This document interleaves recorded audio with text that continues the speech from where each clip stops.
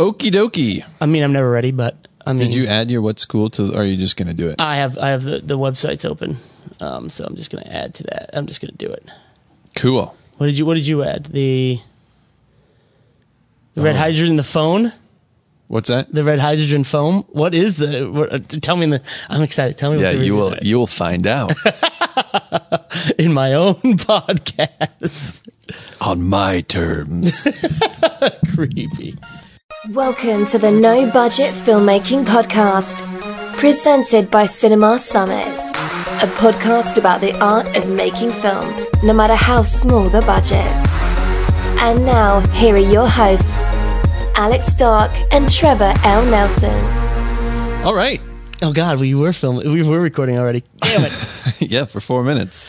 Damn it. 4 that's minutes gonna have to be and 17 edited out. seconds. Oh no, that's not what people want to listen That's to. a real long cold open. Yeah, that's bad. That's bad. Hey everyone, welcome back. Thanks for joining us on this 6th episode of the No Budget Filmmaking Podcast. I'm Trevor L. Nelson. And I'm Alex Dark, and today we're going to talk about renting equipment. Oh, sweet. But first, what are we drinking today, Alex? What are we drinking? I got it actually right here. Yeah, you got it. It's Old Smoky Tennessee Moonshine Blackberry flavored. Yeah, and it's pretty dang good. Yeah, they got us. It came in these tiny little baby mason jars. They got us at the checkout. We were buying beer at the liquor store, and there were these things sitting there $1. I was like, those dang impulse buys. I know. I bought this, 2 People magazines, a National Enquirer, and 6 boxes of gum. Yeah. Yeah, they were the checkout people were startled when you bought 6 boxes instead of 6 packs. I'm a man who likes his gum. Well, it was all Orbits. Yeah. But you also got your travel taken care of. Boo. Alex is a fan of the puns, and I hate him for it. Yeah. But even more, well, okay, not firstly, but secondly, what's new with us? What's new with us? What's new with us? So we are right now working on a pack of LUTs. Yes. That are inspired by some of our favorite films and TV shows. For those of you who do not know what LUTs are, that means lookup tables. And what they are, they're kind of, I would best simply describe them as kind of like color presets for your camera. So if there's a look of a film that you like, or kind of like you really like the reds to pop or all that, you can add these lookup table files to your camera, and it will kind of give you, or your monitor even, so you're not recording in a LUT, and it will give you this look that you can kind of, adjust to on set. Yeah, and then afterwards in post, you apply the same LUT in your color correction program of choice. Yep. And that way it will theoretically look like what you wanted it to when you were shooting it. Yeah, and so we're building some of those based on movies that we think look awesome, and think you will think look awesome as well, and you'll be able and to TV shows and even. TV shows. Yep, because I mean, who doesn't love some TV shows nowadays? Nowadays, man, Netflix is looking, and HBO always looks Mighty damn fine. good. Yeah. So we're gonna make those available for people to purchase and test them out and give a go and see if they like them and all that fun stuff. So that should be available soon. Alex is a color master, so he's been working on those. Yeah, a color master. He stays in the lines I do. until he decides to go outside the lines. 'Cause You know, he's a it's rebel. more artistic that way. Yeah. I won't let no one tell me what to do. Except his mom and his fiance. Who's that line to say that that's the way it should be colored? That's society, man. That's guess that's so. the man. That is the man. We're also waiting for Spotify to approve us. A lot of people have reached out to us and said that they can't get this podcast on Spotify. Well, that's because Spotify is being dumb right now. Yeah, they're not working real quick. No, you had to have a minimum of 5 episodes before you could even submit to Spotify. So Tuesday morning, of last week, we put up our 5th episode and then immediately hit send to Spotify, and it has been sitting in the waiting to confirm. Yeah, it's under review. Yeah. So, man, I kind of figured everyone except our relatives would hate us, but I didn't think Spotify would hate us. Yeah, they're probably listening to each episode very closely. Like, what is this? Can we consider this a podcast? Can we consider these people experts? Yeah. No, pass. No. We're going to put this No. under Negative. parody and comedy. Yeah. Not informative at all. Exactly. We're going to be right next to Grandma's bird treats. Just Conversations with a parakeet. Hey, I'll take that. She's got 5,000 subscribers, so Yeah, it's a great one. Nailed it. And then let's see what else. So we have a friend who is in the development world. I'm sure most people will find those friends as they're working in the industry. And we had pitched him an idea a while ago. Don't want to give too much away. And he talked to us. He's working for a production company, and we're kind of in limbo, maybe working on it, maybe not working on it, going to write a treatment, an outline and all that, and see what he thinks, and then go from there. So that's kind of exciting news. Don't know where it's going to go. You can never really be too sure in this industry, but yeah, he had a pitch meeting with the executives at a company, and they really liked it.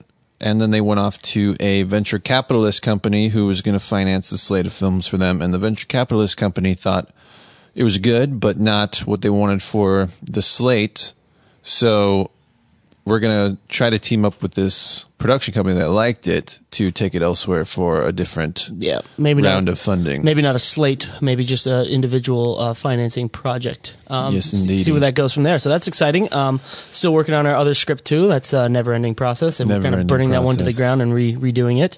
And we lucked out at an auction the other day and grabbed some sweet airy handles. Did we? Some hand grips. We spent too much, more than we should. Yeah, we spent way too much. But we got some cool stuff. We spend more than we should, but still we paid less than we ever could retail. So absolutely, these are crazy expensive airy stuff. Airy stuff is crazy expensive, and not to say that it's not worth it. The quality is ridiculous. Yeah, these handles are, I would say, what would you say, die cast?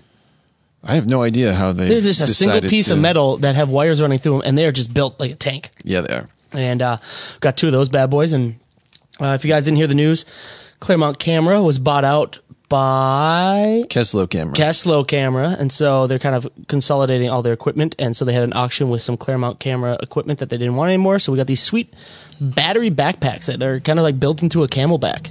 Yeah, crazy stuff. I mean, when I saw those, my mind went wild thinking about all the cool stuff we could do with that. If you've listened to our earlier podcast, we're all about battery power. Our lights, our cameras, as much battery power and like not having to get a generator or hook up to wall power is our jam. And so we buy a lot of batteries. Yeah.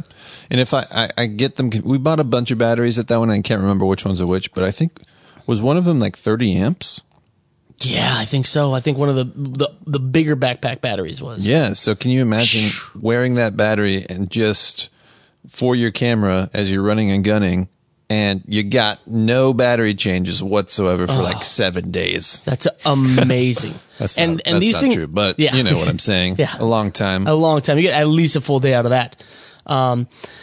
And I mean, yes, they're built into Camelback backpacks, but they have like metal aluminum frames that were specially made for them. These things are some beefy things. They're heavy, but they got good support, so you're going to be good to go. Yeah, they're no joke. Plus, we got some battery belts, which are always fun. Always, and the battery belts and the smaller backpacks came with chargers built into the cases. Case. Big fan. We just got to find some chargers for these 30 amp ones. Plus, weirdly enough, one of the things I'm the most excited about was a gang of cables that we got, because we got some sweet cables. 4-pin and 3-pin XLRs, like 10 or 15 of each at about 25 feet. It doesn't take a whole lot to get me all hot and bothered, clearly. You're a cheap date. Talking about cables. Give you a 3 cable. pins and 4 pins, and that really does it for me. Hello, sailor. Well, yeah. So I think that's about it for what's new with us. New. Let's move it on to the topic at hand today. The topic of the day, as it were. So today we're talking about renting equipment. So you've done your pre-production, you got your money one way or another. Don't know how. Not going to worry about that. But now it's time to get into the nitty-gritty of it and start putting your production together. And it's time to talk about equipment, which we are equipment nerds. Yeah, and so a lot of people, when they're shooting films and series, will go out and rent from a rental house. Because most people don't hoard equipment like we do. Oh, if you only knew people. Our fiance and wives are very upset about how we do not have a house, but instead we have a studio full of equipment. Yeah. But that's company money. Exactly. So yes, we love equipment. Yeah. So what's the normal process for renting equipment for a project? First is come up with your list. Yep. And then to work with all the principals on the crew and figure out what they want to use. I mean, usually when you're choosing your DP, if it's somebody you haven't worked with before, You kind of work about what camera you want, and you could go. We could do an entire episode of this podcast just on the camera alone, because the camera is such a huge decision. Maybe more so than it needs to be. But yeah, I mean, you sit down and for me at least, I talk to everyone I'm working with and say, hey, what equipment do you like working with? What equipment is not that important? Where can we save some money? Where is where's your sweet spot? Yeah, because I think a lot of DPs have kind of a standard list that they want always. Really, no matter what. Yeah, no matter the budget. This is like, if you want to work with me, this is what I demand. Yeah, because it's what they're comfortable with. They know they can get certain types of looks with certain types of lights. And so if you try to make them compromise on that, you're kind of making them compromise on the potential quality of the work. Even though DPs are able to work with whatever is given to them. It's just, it's going to make things a little bit more complicated. They'll have to figure things out instead of already knowing, like, okay, if I use a 4x4 Kino flow, I kind of know what that's going to do. But since I have to use a 1x1 light panel, it's going to do different things. I'm going to have to figure out how to modify it to get that same look. And that also comes along with pre-production and doing some test shooting if you can, if you have the money to rent stuff for a day or two before you shoot and test it out and get make sure the DP is comfortable with this equipment you do end up getting. But it definitely comes down to budget.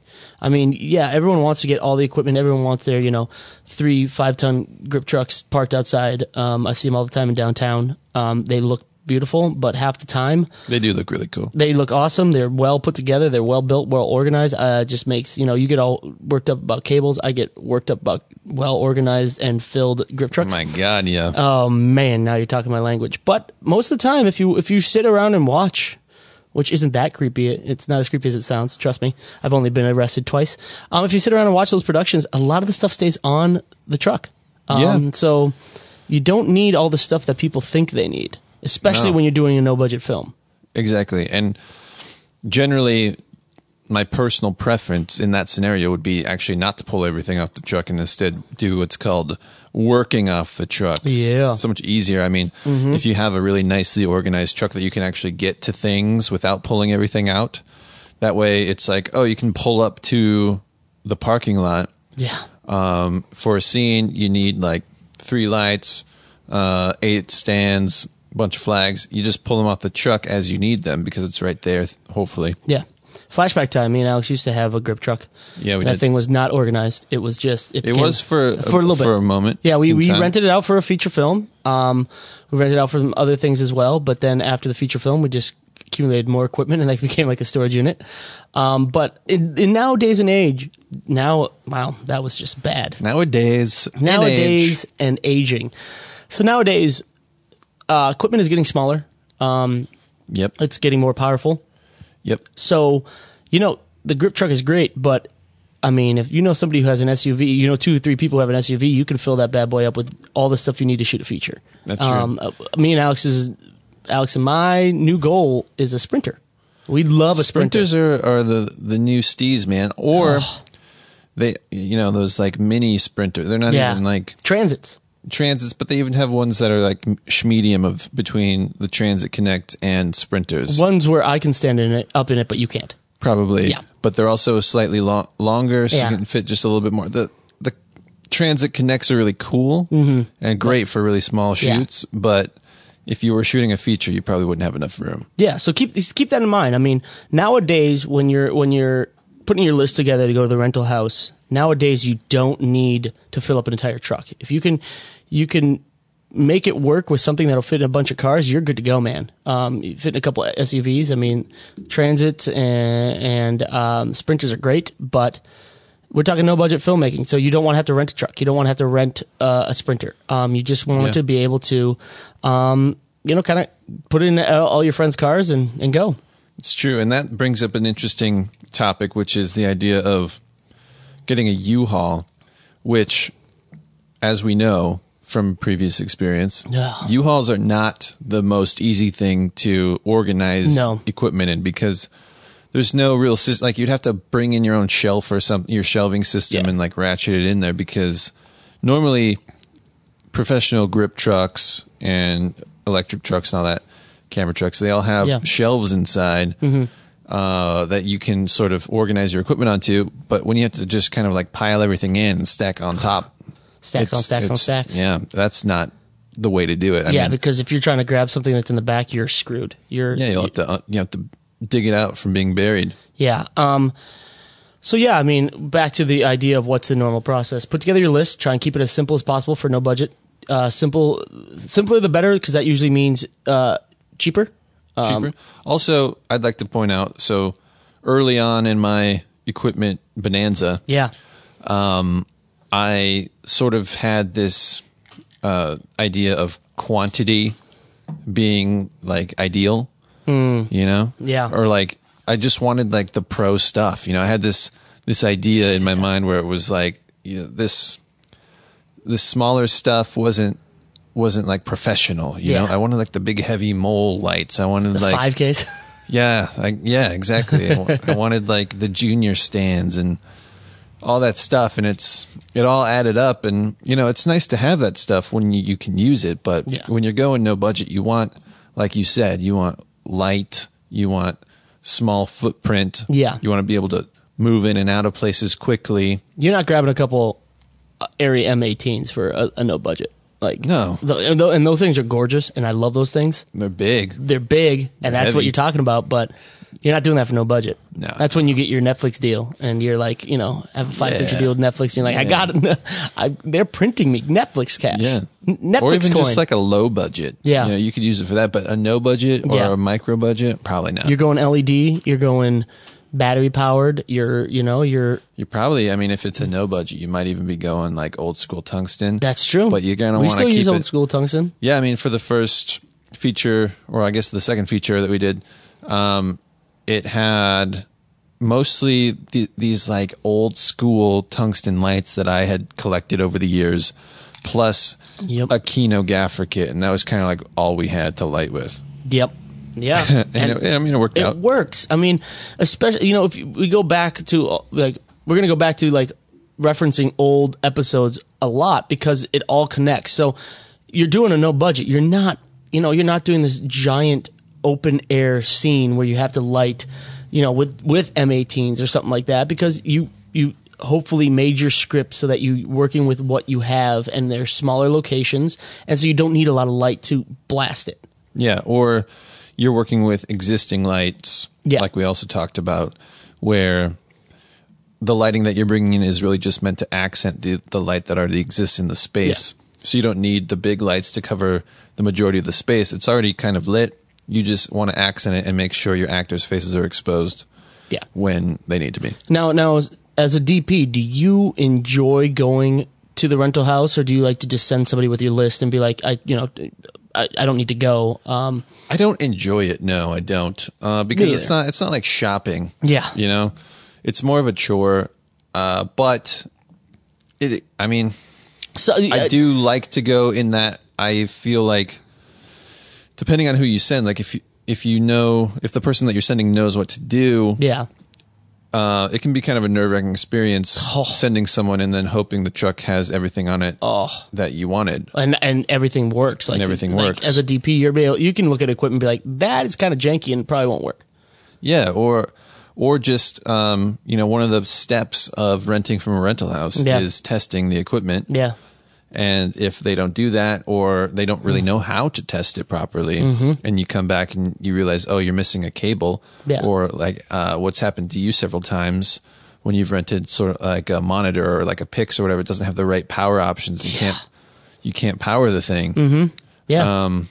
So, that kind of stuff gets really frustrating. If you have somebody you can send that you trust, it helps, because then you don't waste a day spending your whole day at the rental house, and you can work on shot listing or planning and pre-production and all that. One reason I do like to go is some places around Los Angeles let you go in the back, and there's like a testing room, and not just make sure it works, but it's like, hey, get a feel for this camera, or get a feel for this light, and here, we have a light meter here that you can read the lighting and all that, and it's and they have kind of fun. Focus charts and different charts you can shoot with your cameras and do tests. Yeah, that's also important to do if you're renting a camera. You should definitely do that. The person who you're sending, or you should go back there and test it. Yeah. And again, it's like we had a shoot where we rented, I think, 4 cameras, and we were driving them to Vegas. And yeah, we had to test all those cameras and make sure they were working, because the last thing you want to do is drive to Vegas and realize, oh shoot, we don't have something. Oh shoot, you're so proper. I know. Yeah, no, exactly. You know, that idea that you have to test everything, and you should, is the idea of like, you're going to be there for a good chunk of the day testing everything out to make sure it works, and you should be. Yep. So if there's somebody you can trust that will go for you, and that you're like, you know what, I know they're going to come back with everything good, I'd say send somebody. Yeah, exactly. So I think it'd be more along the lines of not a PA. No. But, you know, the operators. Not to say the PAs don't know their stuff. Yeah. They do, but you want somebody who's going to be working with the equipment. The gaffer. Yeah. Or someone like that. Yeah. There's a couple gaffers that we've worked with that I totally would trust for doing equipment checks definitely, and pickups. Like, absolutely.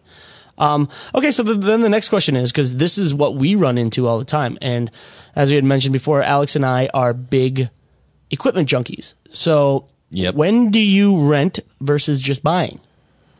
Well, I think it depends on the project and what your ideas are for the future. Because to me, renting makes the most sense.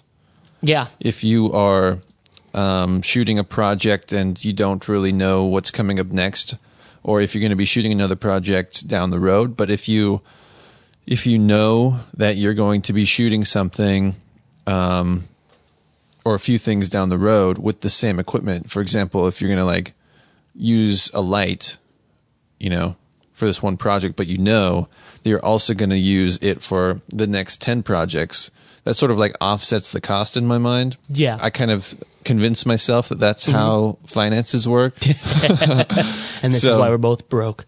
Yeah. So if it's like a light costs $1,000 and it costs $150 to rent, but you know you're going to use it for the next 10 shoots, it's cheaper to buy. And it also depends on if you can get a good deal on buying it. We tend to buy used, and the deals we get are great. And so it's like, you know, even though some of the stuff is older, like our MacTechs aren't the newest, they're not even bicolor. Right. But we got daylight and tungsten bulbs with them.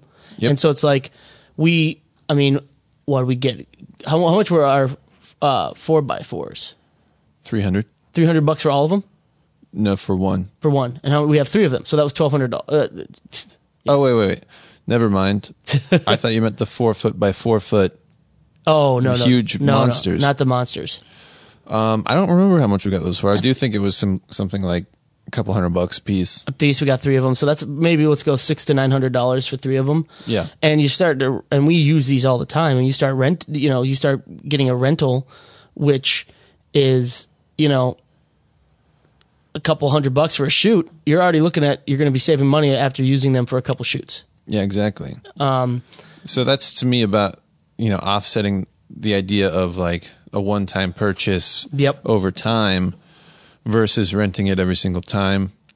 If you can get good deals, totally worth it. Totally worth it. But if it's when it comes to cameras, unless it's like a DSLR or something like pretty affordable, it's usually way more cost effective to just rent. We say as we have a V35 in our cage. Yep. It's true. We talk a big talk, but man, we love buying equipment. We do. But if you were going to shoot with like an Arri or something on like one shoot, it would take quite a few shoots to make that. I mean, we got a great life. deal on this camera, so I can't complain. I mean, we got an awesome deal on it, so I can't say that, you know, everyone should go out and buy a camera. But I mean, it just again depends on budget. We'll get to it a little bit later, but you know, also the fact that once you buy it nowadays, it's much easier to rent it out to people. So if you got to take that into consideration. It's like, okay, I'm going to buy this. It's a good price, and it's also a piece of equipment that's in high demand, so I can rent it to people and make some money back while I'm not using it. Yeah, can't hate on that.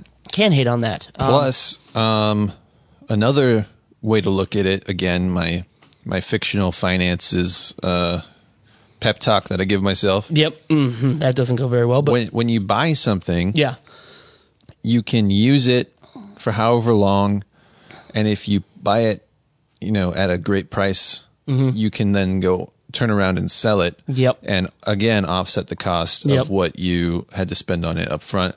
Maybe even make it all back. Maybe even make a profit in some cases. We do that all the time. We do that all the time. We buy things at auction. We use them for a little bit. We realize that there's another auction coming up that has some better equipment, so we sell the old stuff. And I think we're in the black on all the stuff we've bought and sold. Yeah, we try to buy things at least like 50% of the price that we know we can resell it for. Yeah, and sometimes we have to sit on it for a little bit, but in the end, it tends to work out. And another reason that sometimes you buy instead of rent is, as we talked about in the pre-production about like shot listing and location scouting, sometimes in this day and age you get to shoot the last minute and you don't have time to go rent something, and you may get the gig because you have equipment readily available. They'll be like, oh, I'm looking for a DP who has his own lighting and camera. I don't care what the camera is, but I'm looking for him tomorrow. And you're like, well, I don't have time to go rent this, and I don't know what their budget is. But if you can go back and say, hey, I have a camera, I have lights, ready to go at any time, and this is my price,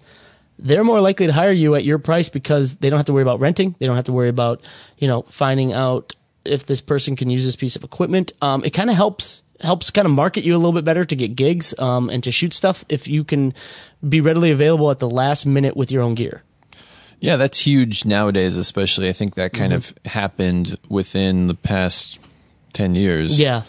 Kind of because of Red, maybe because it became a thing where producers were like looking for a DP with a Red. Yeah. And that was just like what they wanted, because they to them that meant, oh, I'll get a DP and I won't have to rent the camera. It'll be free, basically, because they'll throw it in. Yeah. And that's kind of become the norm a little bit, or maybe just like a little bit of a bump. So instead of paying $500 a day for a camera rental, you're paying a DP plus $150 or plus $200. You know what I mean? It's like added onto his rate a little bit. Mm-hmm.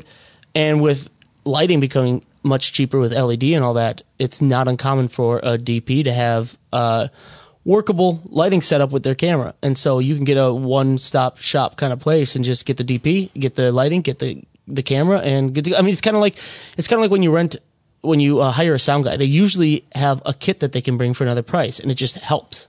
Exactly. Or if you're a gaffer, having a truck with a bunch of lights and all that kind of stuff.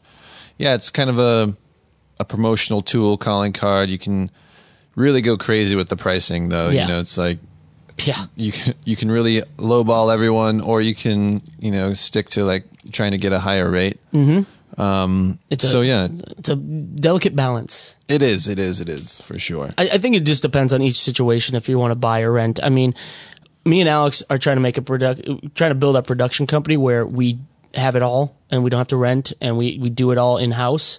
But if you're a producer or you're a director and you are hired onto a project, you don't necessarily need to buy things. There's a budget to rent stuff, or you rent people with equipment. Jeez. You hire people with equipment and just rent their gear for a little bump. It just depends. For the most part, you're probably going to end up renting a lot with no budget films. You're going to rent a small setup just because that's much easier, and it's not as much money up front. But as you build up, you'll realize that there's some lighting that people like to use, or there's some cameras that people like to use, and you can start affording it, and it just makes it a lot easier. Yeah, I think if you're going to buy stuff, if you decide that you want to go that route, that's the best way to do it, is kind of piece by piece. You don't have to buy everything all at once. You don't have to throw down $30,000 or whatever to buy camera, lights, stands, grip, all that stuff. You can buy kind of piece by piece as you go. Things that you realize that you use a lot, you'll probably want to buy those things first. And then things that you think you would need but don't actually end up using that often, you can figure that out and decide, I'm not going to buy that because I don't use it as much as I thought I would. Yeah. And also in this day and age, film equipment is becoming like computers. Back in the olden days, it used to be like the second you buy a computer, it's obsolete because something's coming out that's better a week later, and you just spent a lot of money on that. And there is so much equipment coming out every day from people making LED lights to cameras to grip equipment. All the camera manufacturers have basically decided that now they're going to release new cameras every quarter, basically. Exactly. So, like, that's another thing to keep in mind is that you could buy a piece of equipment that you think is going to be used a lot, and it'll still be used, but it's not going to be the hottest, greatest thing 6 months down the line. Yeah, that's why you got to really do your research on this stuff. If you're buying it for the specific reason of renting it out or for the specific reason of, trying to sell it later, you have to kind of be very aware of what else is out there, what's coming out, because you could say, 1 month the camera that you bought could be worth $10,000, and the next month it could be worth $4,000. Yeah, because they just came out with the new one, and the company itself is selling brand new versions of the camera that you have, for $4,000, and yours is used, and now you have to try to deal with that whole thing. That happens all the time. I mean, Canon is notorious. Keep in mind, if you see something, this comes up to our equipment envy. If you see a camera, especially cameras, if you see a camera that's like, ooh, we just knocked off $2,000 off this camera, beware that in the next 2 months they're going to release something new. They're just getting rid of all their old stock to put in the new stock. We just purchased 2 GH5S's to kind of do some shooting around our studio. They kind of meld well with our V35. And, the reason we got a good deal on them is because the GH6 is right around the corner. It's got to be. Got to be. It hasn't been announced yet. Even though the GH5S kind of just came out. Doesn't matter. But, man. They're already on the GH7. They just rocket through all that stuff. So, yeah, just know what your purpose is. And from there. Oh, yeah. I was also going to say, sorry to interrupt. Fine. When you purchase equipment, you have the added benefit of being able to take it and do tests with it. Yes. That perhaps you wouldn't be able to do when you're renting because that's an extra day of rental. If you're going to do, for example, camera tests, which you probably should do if you're making a feature or something like that, take it out into the locations or the types of scenarios that you're going to be shooting, create those LUTs like we mentioned, and do basically detailed tests on all the equipment to make sure it's going to perform how you want it to when the day comes. These types of things, if you're going to rent, it's going to cost you extra to do that. Yep. If you happen to own it, it doesn't cost you anything more than what you already paid for it. So yeah, you going to finish your thought? Huh? Damn it, I was going to try and interrupt you as a payback, but nope. You trailed off there. Loser. I was also going to say, if you couldn't guess, we could talk about equipment for hours. We love equipment and all that. But keep in mind is when you buy, you got to have insurance. You do need insurance when you rent, but it's a lot cheaper for production insurance than it is to have production insurance and equipment insurance. Yeah. You gotta insure all your equipment. So if anything happens to it, you can get it replaced. Exactly. And the more equipment you get, the more expensive that premium is. We've had a lot of expensive premiums over the years because we keep buying equipment and keep insuring it. So there's a lot of things to consider when you're either renting or buying, and it's just the purpose, how much money you have, and how much are you going to use the equipment if you're going to buy it. Yeah. And so there's a couple options nowadays for renting. One of them that we use all the time is ShareGrid. And we also rent our stuff on ShareGrid. So. Exactly. We have our equipment that we purchase listed up there, and what we do, it's basically like a little sort of marketplace where individuals and companies can both together sort of list everything that they have up on this website. People can go on it and find what they're looking for, and usually it's cheaper than it would be at a larger rental house or something like that. And it's kind of a kooky scenario for picking up and dropping off because you have to kind of work around the individual schedule.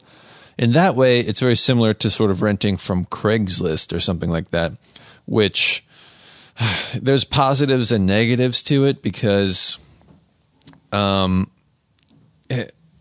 instead of being able to go pick up all your gear at once in one location, you might have to run to 5 or 6 different spots around town, which can be kind of a pain.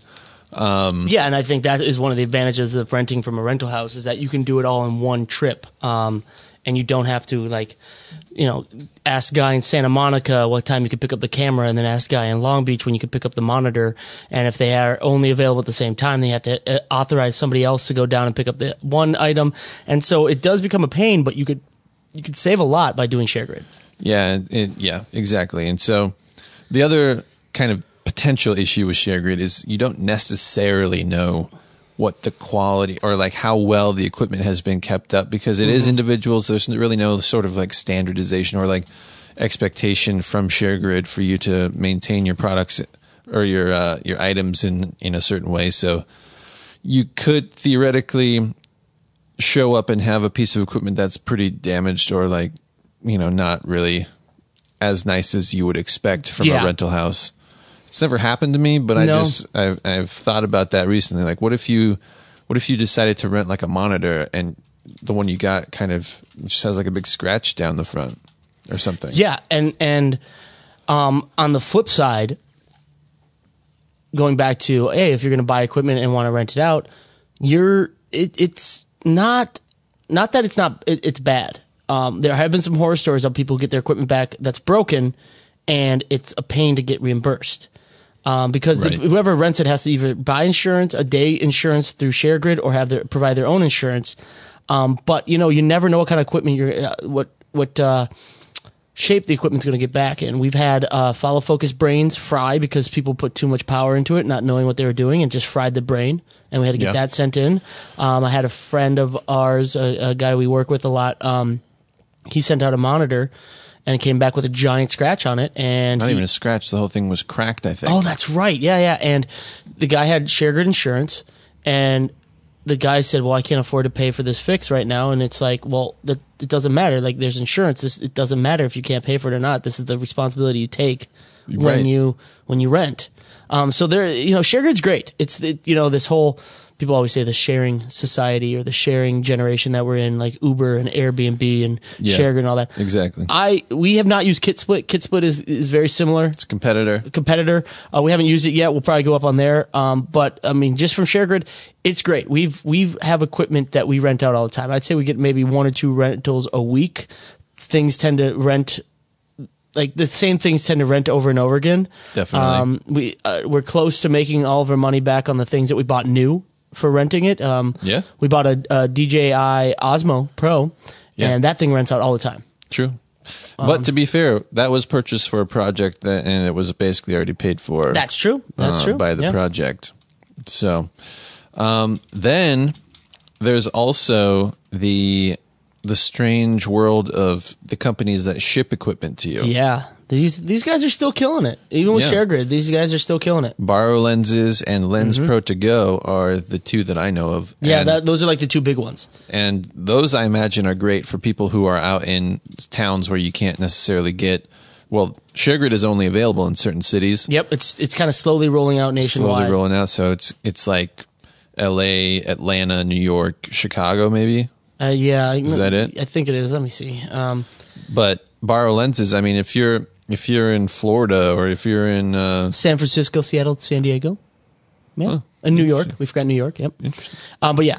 But if you happen to be like kind of in the middle of the country or something, and you don't have access to equipment rental houses and ShareGrid, these companies you can basically go online, and it's basically like shopping online. You put the items in your cart, you check out.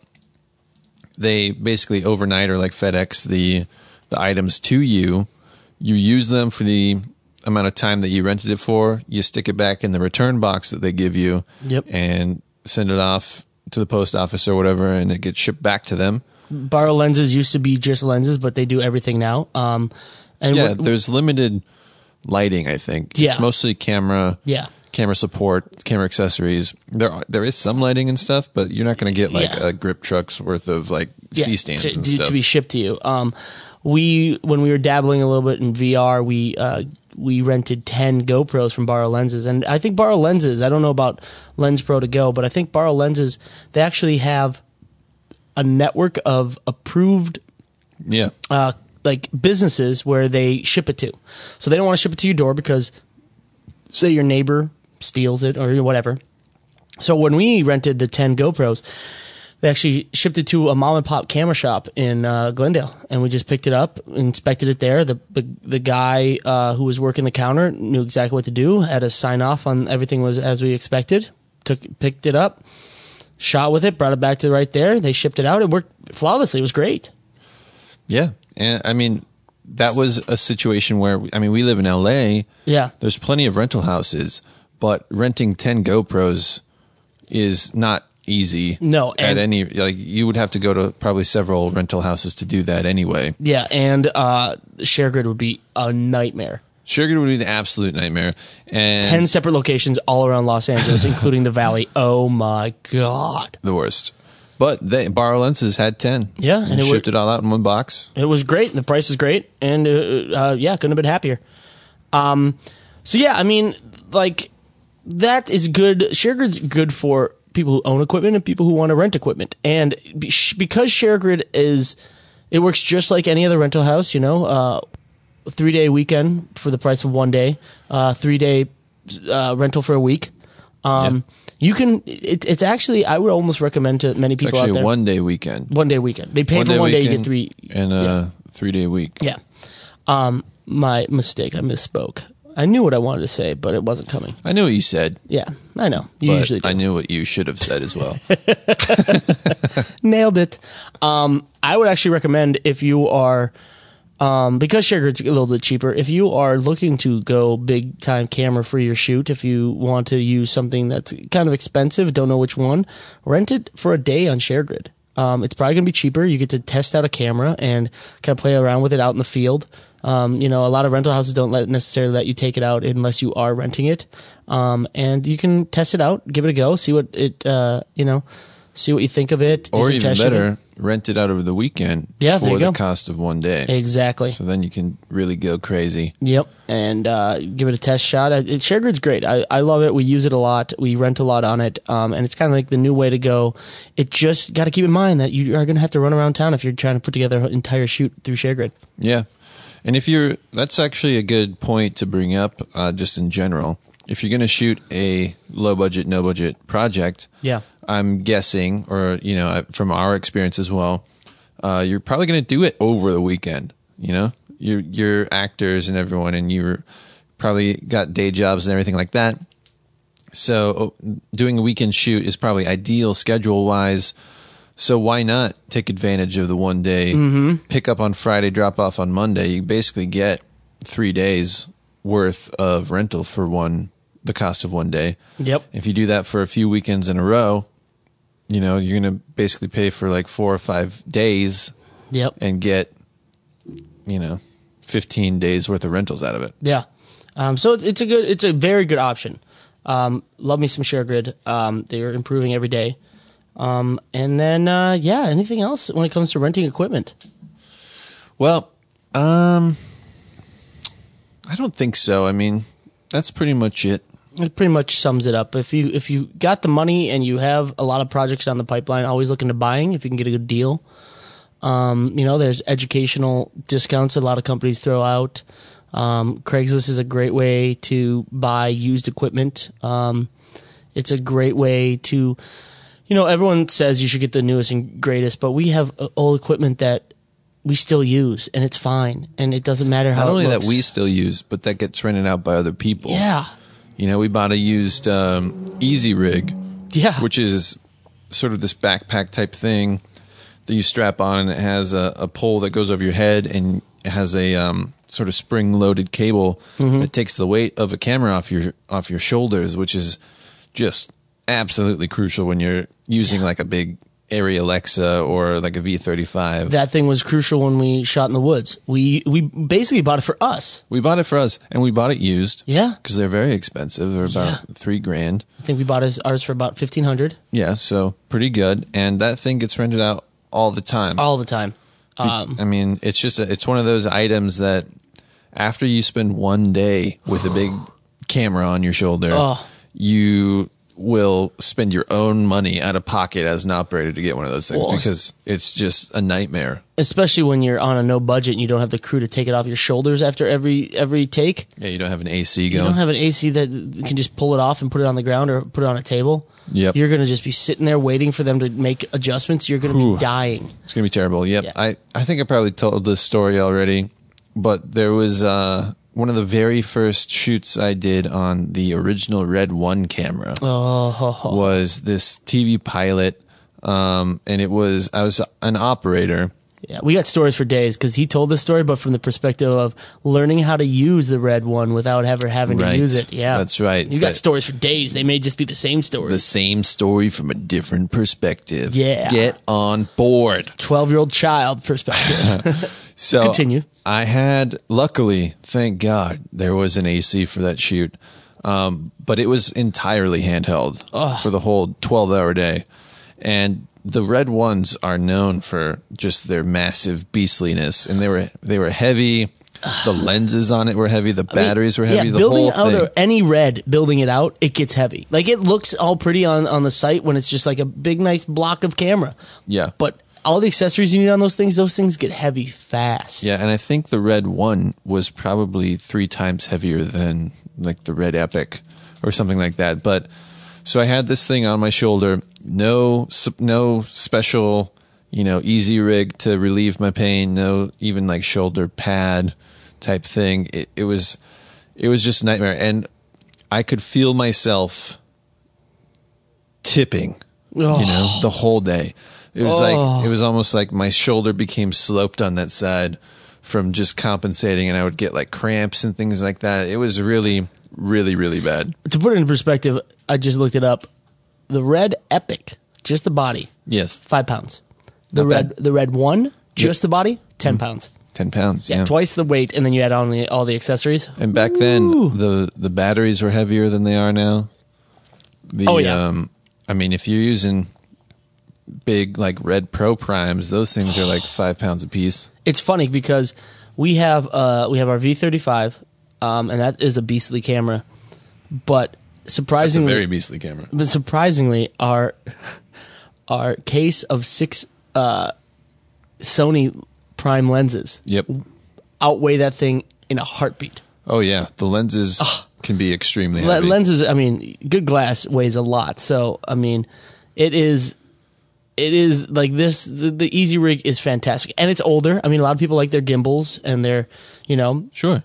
I mean, it's for a different thing. It's not true. the same. It's like, not for stabilization, but I no. mean, these days people want like They want the Yeah. light camera that can skate Yeah. around on. exactly. But this is something we bought for us, and we rent it out all the time. It's paid for itself already in Yeah. rentals, and I always recommend if you can find a good deal.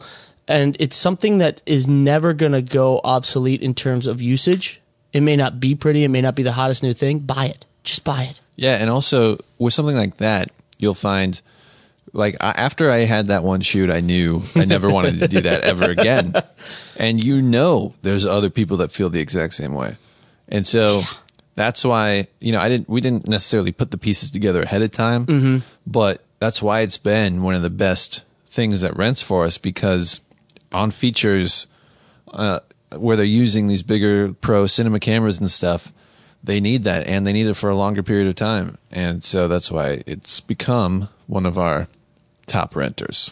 Yeah, exactly. And it's kind of it's a beastly thing and not much to break on it. So it's just kind of just gets beat up, but it takes a licking and keeps on ticking. Yep. So yeah, I think that does it. So let's move on to our final segment. And that is, Alex, what's cool? Yeah, what's cool? So speaking of Red, this is something a Red had an event a couple days ago where they revealed for the first time to sort of the public, not really the public, but just like a small group. And the public, once everyone puts out their YouTube videos of it. Exactly. The Red Hydrogen, which is their weird little cell phone thing. That's like, It's like a camera. It's like a VR. module camera. yeah. Modular camera, I mean. Yeah. But it's the size of a phone, and it is a phone, but it also has what what they call a holographic display. Yeah, like you can lay it flat and it displays holograms. No, that's not at all what it is. Oh God. That's exactly what it sounds like. Yeah. But turns out it's not. And what's weird about it is they've been letting people sort of view it and post YouTube videos about it, but no one yet has been allowed to post what the actual product itself looks like when it's operating. You know, you can see sort of like the people holding it in their hands. Yeah. But they're not showing what the holographic display is. All they're doing is showing their reaction to it, which is very smart, I think, on Red's, for Red, because it makes everyone really curious about it because people are flipping out over it, and you really want to see it.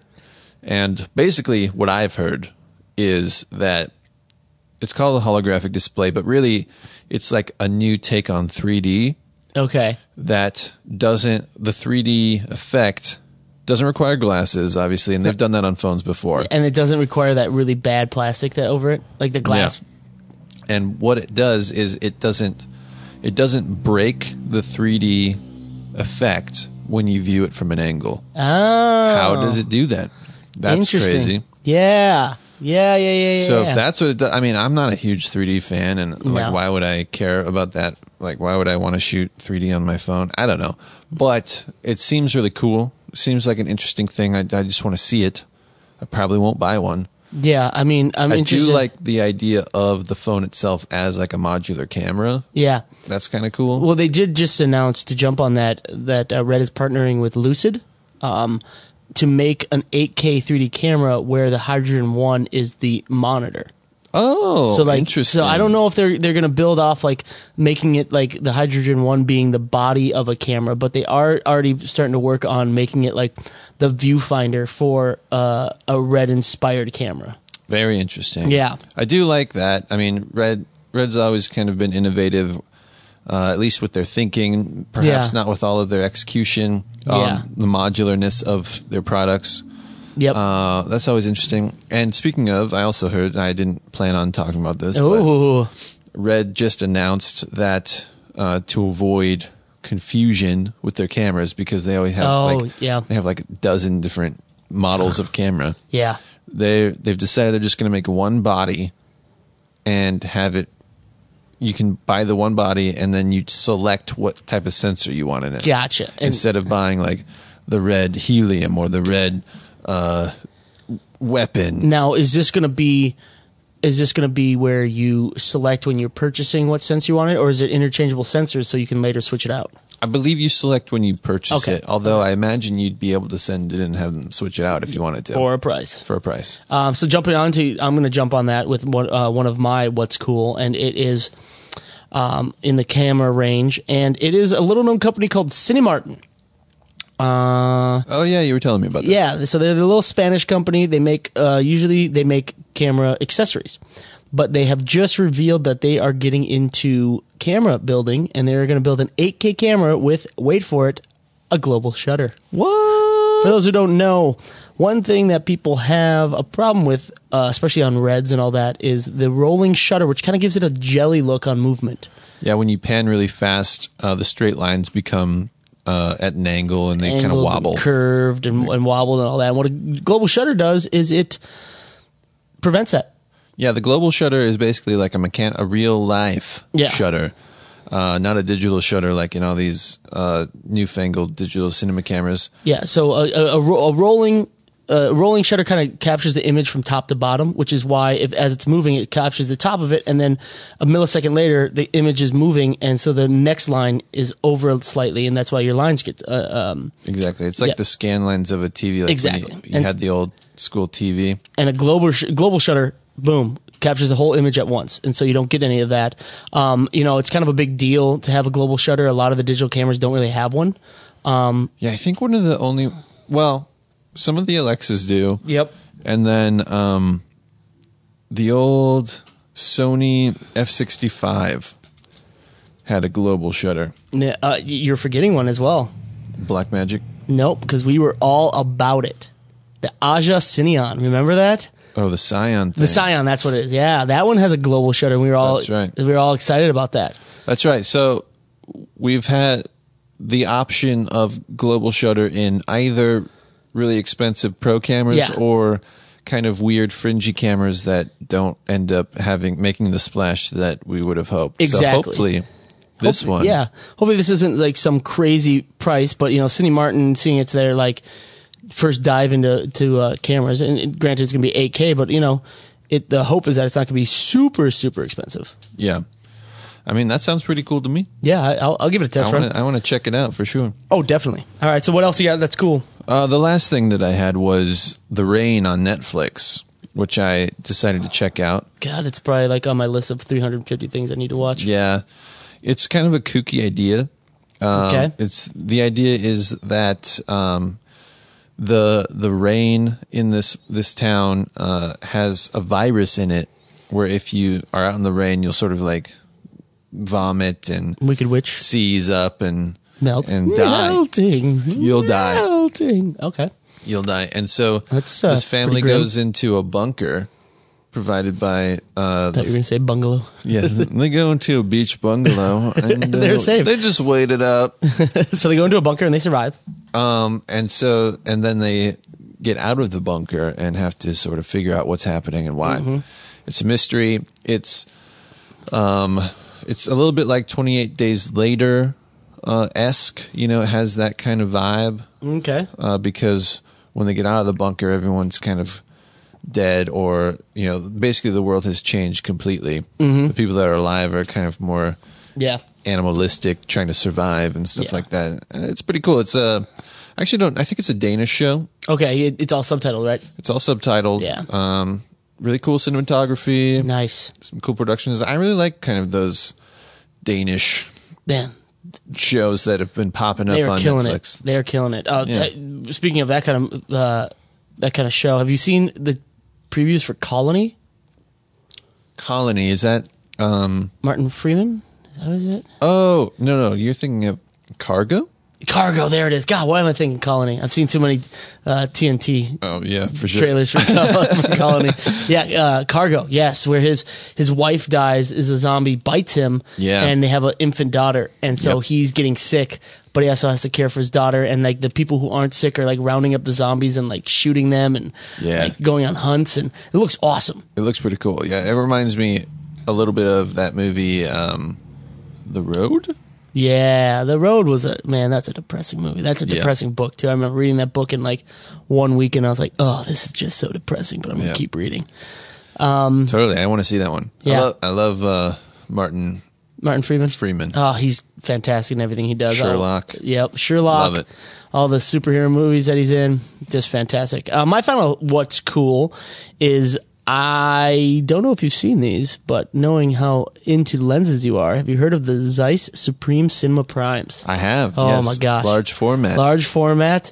They are 1.5 throughout, except for the 115 and the 150. Yeah, that's pretty crazy. Oh God! And I mean, it's a lineup of I think it's about 13 lenses. Yeah. The Those things are going to be, you're going to be able to, because so you got expensive. the large format, Yeah. plus it's a 1.5, you're going to have just like razor thin focus if I you know- want to. Yeah, it's like It's crazy. It's gonna be. They're gonna be so beautiful.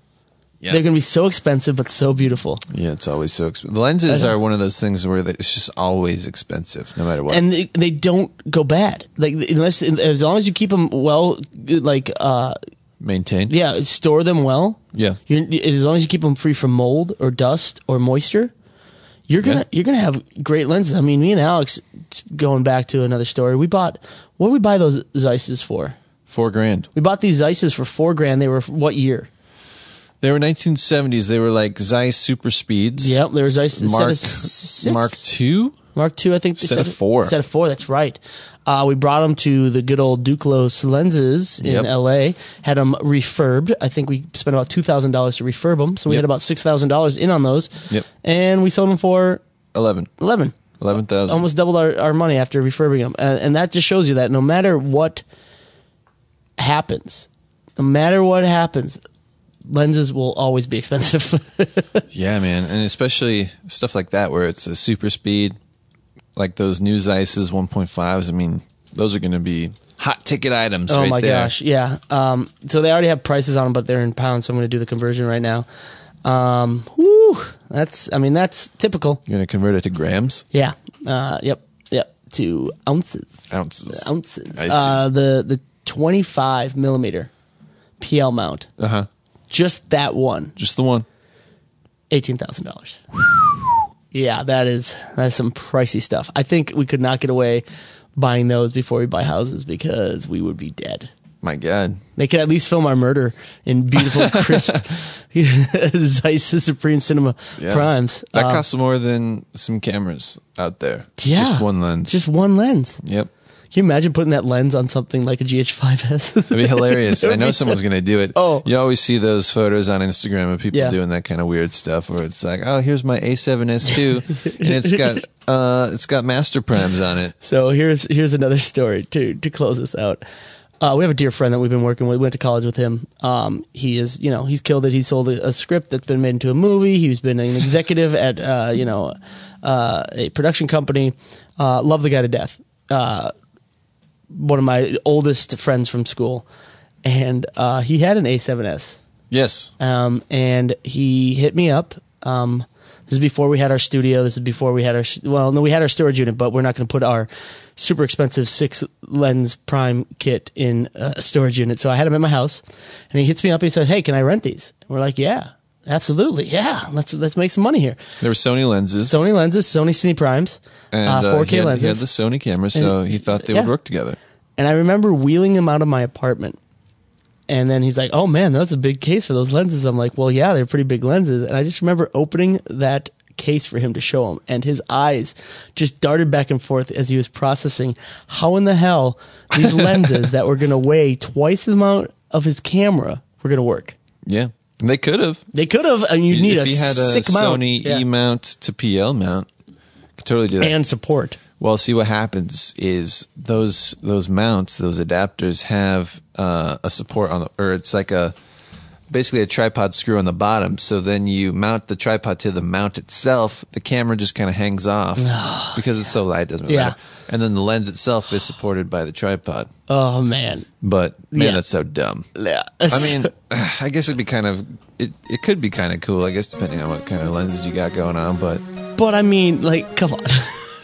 Hilarious. Slightly overkill, and needless to say, he did not rent them because they weren't quite right for what he wanted. Quite exactly what he was expecting. We all had a good belly laugh on that one. But yeah, I think that'll do it for this episode. You got anything else to say that's mind blowing and groundbreaking? No, I don't think I do. I'll save that for next time because we're gonna leave them with the cliffhanger. You gotta figure out what it is. And I gotta figure out what it is. All right, guys. Well, thanks for joining us on this episode of No Budget Filmmaking. Don't forget to hop on over to iTunes and subscribe to our podcast. And if you feel so inclined and actually like what we're talking about and don't think we're annoying, just hit us with that 5-star rating. Yep. And you can get the show notes for this episode by visiting nobudgetfilmmaking.com/episode 6. And while you're there, if you have any filmmaking questions, you can go ahead and ask it in the comments section, and we'll try to answer them on the next podcast. And also, do us one solid and like us on Facebook and follow us on Instagram at Cinema Summit. And that will do it for this episode of No Budget Filmmaking. We'll see you next time. Later.